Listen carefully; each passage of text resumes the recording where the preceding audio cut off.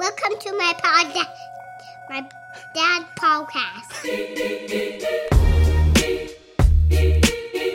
This is the 1787 Project, the podcast version of the lectures for my socially distanced class on the U.S. Constitution at the University of Missouri.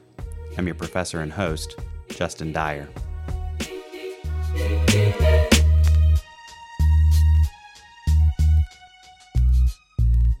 Can Congress give away its power to the executive branch?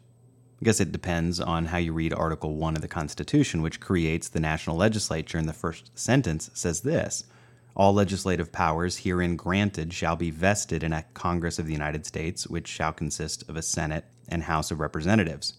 Most of those constitutional powers are listed in Article 1, Section 8 of the Constitution, and then there are a few other powers scattered throughout.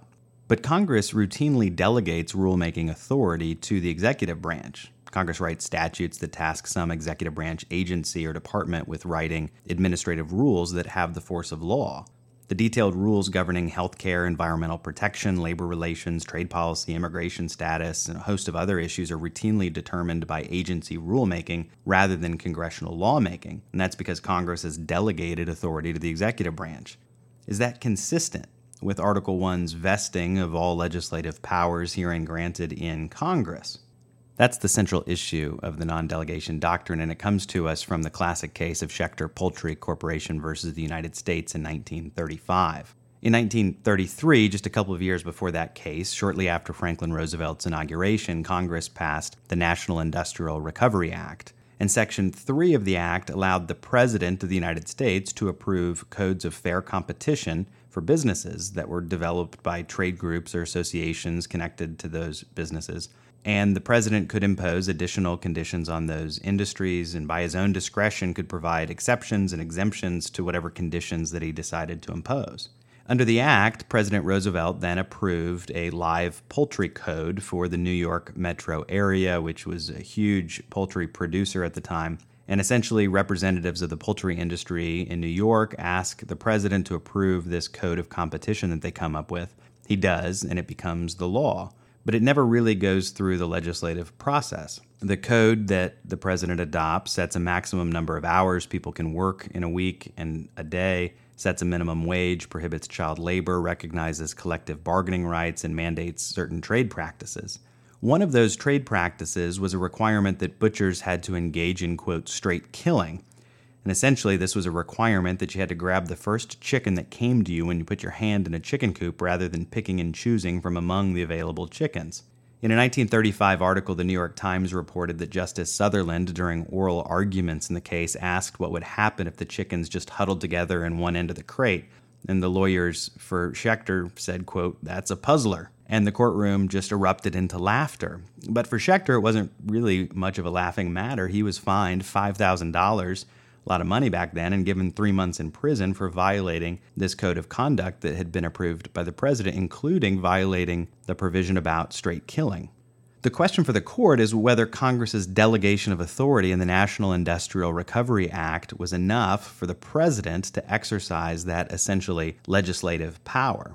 And according to the court, a unanimous court, the answer was no. Chief Justice Charles Evans Hughes wrote, quote, Congress cannot delegate legislative power to the president to exercise an unfettered discretion to make whatever laws he thinks may be needed or advisable. What Congress could do, though, is lay out specific policies to be further implemented by administrative agencies. As the court had put it in a previous case, Congress could do so by providing, quote, an intelligible principle that guides executive branch rulemaking. Since the Schechter case, Congress has learned its lesson. It doesn't just give blanket delegations of legislative authority like it did in the National Industrial Recovery Act, but it does give more specific delegations of authority and does this routinely. In the Affordable Care Act of 2010, for example, the phrase, the secretary shall, appears 909 times, at least by my counting in a word search I just did, and each one refers to the Secretary of Health and Human Services. Usually, that is then followed by a command of some sort like the secretary shall promulgate regulations carrying out such and such section, or shall determine the eligibility requirements under section X, Y, or Z. And the section it refers to then presumably provides some intelligible principle that guides the executive branch. So if the Affordable Care Act says that insurance policies must cover women's preventative health services at no additional cost, to take one example from the act, then the Secretary of Health and Human Services is going to have to write a rule filling in the details of which services specifically count under the heading of women's preventative health services. Is contraception part of preventative health? And if so, which contraceptive devices or drugs are included? This was the subject of the high-profile cases that came up about whether there should be religious exemptions to the HHS requirement that health plans cover contraception. And this all stemmed from executive branch rules written under the delegated authority from Congress. But that controversy about the Affordable Care Act was not about whether Congress could delegate rulemaking authority in the first place. Since 1935, that power has been largely unchallenged, and it's a pillar of modern legislation. The non-delegation doctrine from Schechter Poultry is technically good law, but it sat dormant for the last 85 years. The most recent case giving the current state of play on the non-delegation doctrine is the 2019 case of Gundy versus United States, where we see at least a few of the justices signal their interest in breathing new life into the non-delegation doctrine and reconsidering these past precedents. Here's the technical background of Gundy.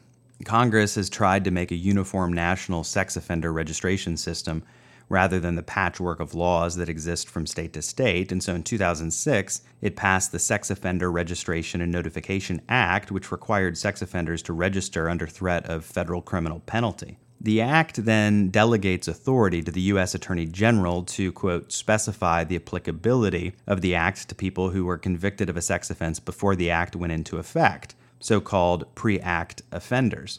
And then the Attorney General can, quote, prescribe rules for their registration. The case comes up when Herman Gundy, a man who was convicted of a sex offense before the act took effect, refuses to register and then is convicted of failing to register, which is a federal crime, and it's done under rules that are promulgated by the Attorney General. His attorneys argue that the delegation of authority to the Attorney General in the act was itself unconstitutional because it violated the non-delegation doctrine. In an opinion written by Justice Kagan, the court disagreed, but the dissenting opinion by Justice Gorsuch, joined by Roberts and Thomas, highlights a fault line on the court with respect to the non-delegation doctrine and what it means for modern governance. As a side note, Justice Kavanaugh had just been appointed to the court, but his confirmation hearing took a while, as you recall, and so he missed the oral arguments for the Gundy case. And so even though he's on the court when the opinion's announced, he doesn't join in. Justice Alito then joins the liberal majority on the court, but he doesn't sign on to Kagan's opinion, and he actually signals in his concurring opinion that he'd be willing in a future case to rethink the non-delegation doctrine. So the case is a 5-3 vote with a 4-person plurality by Kagan, and that's some inside baseball, but it gives you a sense of how divided the court is on the issue, and it has implications that travel far beyond this one particular issue. Here's the basic argument from Gundy's attorney as it was summarized at the very beginning of oral arguments at the Supreme Court. We'll hear argument first this morning in Case 17-6086, Gundy versus the United States. Ms. Baumgartel? Mr. Chief Justice, and may it please the Court. SORNA's delegation provision grants unguided power to the nation's top prosecutor to expand the scope of criminal laws and to impose burdensome, sometimes lifetime registration requirements on hundreds of thousands of individuals. It combines criminal lawmaking and executive power in precisely the way that the Constitution was designed to prohibit. This delegation is unconstitutional. And here is the basic argument from the acting Solicitor General, arguing on behalf of the U.S. government that this part of the act is perfectly constitutional. Mr. Wall? Mr. Chief Justice, and may it please the Court, I wanted to start this morning where Justices Ginsburg and Kagan did with the text of the Act, because I do think it is best interpreted in the way that we have said. It starts in the first section, this is at 3A of the appendix to the government's brief, with findings about existing sex victims and their offenders. It then says, quote, we want a comprehensive national system, end quote, to address the offenders. It broadly defines sex offender and the registration requirement. That's at pages 5A and 11A. And then it says in the 913D, it says, look, we know that translating the system that we've just crafted for offenders going forward is going to create some real practical problems. For one, it's literally impossible for them to comply with the timing requirement. Unable to comply. Those are the words in the title and text of 913D. So we are going to give to the Attorney General the authority to take this scheme and implement it with respect to pre-act offenders, recognizing that there are going to be some transitional issues. That kind of implementation is a classic executive function. It is what statutes give to the executive branch all the time. Finally, listen here to Justice Kagan's opinion announcement in the case with those arguments in the background. In case number 17-6086, Gundy versus United States, Justice Kagan has the opinion of the court. The opinion I'm going to describe is written for a plurality of the court, 4 justices from an 8-person court. Another justice came to the same result in the case, but didn't sign on to any of the reasoning in the opinion. The question in the case is whether a provision in a federal statute called SORNA violates the Constitution. SORNA stands for the Sex Offender Registration and Notification Act. That law requires people convicted of sex offenses but no longer in prison to register in their communities, to provide their name, address, and other personal information to law enforcement officers. The idea is that knowing where these people are, where they live and work, helps protect public safety. Consistent with that important goal, if a person fails to register, he's subject to substantial criminal penalties, as long as 10 years in prison. This case arose when a sex offender, petitioner Herman Gundy, was convicted of failing to register under SORNA. He challenged a particular provision of the Act, Section 20913D. That provision is about a group of people whom I'm going to call pre-act offenders. They are people who were convicted of a sex offense before SORNA was enacted in 2006. Mr. Gundy is one such person. The provision, again, Section 20913D, sort of trips off your tongue, says that for pre-act offenders, the Attorney General shall have the authority, and I'm quoting now, to specify the applicability of SORNA's registration requirements and to prescribe rules for their registration. Under that delegated authority, the Attorney General issued a rule in 2007, about 8 months after SORNA's enactment, applying SORNA's registration requirements in full to pre-act offenders. Gundy says Section 20913D violates the constitutional non-delegation doctrine. Under our Constitution, Congress makes the laws, and it isn't allowed to delegate that responsibility to members of any other branch of government, like the Attorney General. Gundy argues that Section 209(3)D violates that principle by giving the Attorney General complete control over whether SORNA's registration requirements should or should not apply to pre-act offenders. But to begin with, the 4 of us don't think that's what Section 20913D says. That section actually requires the Attorney General to apply SORNA's registration requirements to pre-act offenders as soon as possible. It gives him some latitude as to timing, but it compels him as soon as he can to bring pre-act offenders into the registration scheme. We go through quite a number of the provisions in the statute to demonstrate that point.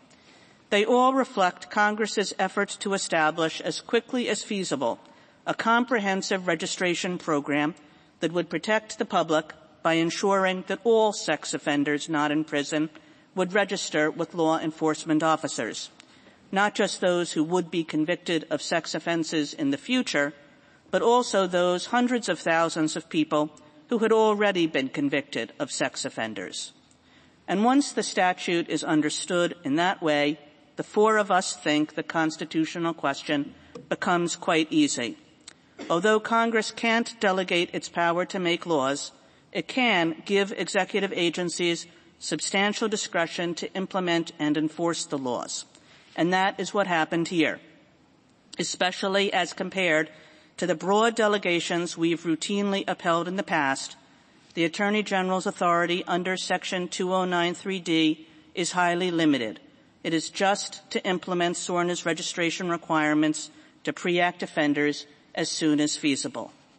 The upshot of all this is that we uphold the constitutionality of Section 2093D, thus continuing to apply SORNA to all pre-act offenders. Justice Alito has filed an opinion concurring in the judgment. Justice Gorsuch has filed a dissenting opinion in which Chief Justice Roberts and Justice Thomas join. Justice Gorsuch didn't read as a dissenting opinion from the bench, but here's one of the highlights. He wrote, quote, "The Constitution promises that only the people's elected representatives may adopt new federal laws restricting liberty. Yet the statute before us scrambles that design. It purports to endow the nation's chief prosecutor with the power to write his own criminal code governing the lives of 500,000 citizens. Yes, those affected are some of the least popular among us. But if a single executive branch official can write laws restricting the liberty of this group of persons, what does that mean for the next? Today, a plurality of an 8-member court endorses this extra-constitutional arrangement but resolves nothing. Working from an understanding of the Constitution at war with its text and history, the plurality reimagines the terms of the statute before us and insists there's nothing wrong with Congress handing off so much power to the Attorney General. But Justice Alito supplies the fifth vote for today's judgment, and he doesn't join either the plurality's constitutional or statutory analysis, indicating instead that he remains willing in a future case with a full court to revisit these matters. Respectfully, I would not wait. Gorsuch is ready to roll on this, and he's signaling strongly, I think, to lower courts that this is far from settled at the Supreme Court. This is how an article from the magazine The New Yorker described the situation shortly after the Gundy opinion was announced. For the better part of a century, the article said the court has permitted Congress to delegate broad policymaking authority to federal agencies. The court has not struck down a statute under the non-delegation doctrine since 1935. Since then, the increasing complexity of modern industrialized society made it obvious that, even when Congress is not as dysfunctional as it is now, it's not possible for Congress to legislate the technical details necessary to regulate the environment, health, safety, labor, education, energy, elections, discrimination, housing, and the economy. As a result, executive agencies create regulations and implement binding policies. But as the article then goes on to note, the court has applied a test. If the statute gives an agency discretion that is sufficiently constrained by an intelligible principle, then Congress is not unconstitutionally delegating legislative power. And these really are the fault lines on the court now. Conservatives on the court see this broad delegation of lawmaking authority to the executive branch as unconstitutional, inconsistent with the separation of powers and the Constitution's vesting of all constitutionally granted legislative powers in Congress alone. Progressives on the court see this routine delegation of authority as indispensable to modern regulatory governance by executive branch agencies, and note that it's supported by 85 years of Supreme Court precedent. And so we should keep an eye out for a future case with a full court to see what Justice Alito and Justice Kavanaugh might do with the non-delegation doctrine. It's a doctrine that, if given a second life in the 21st century, and it looks like it might, would have far-reaching implications for modern legislation and executive branch rulemaking in the United States.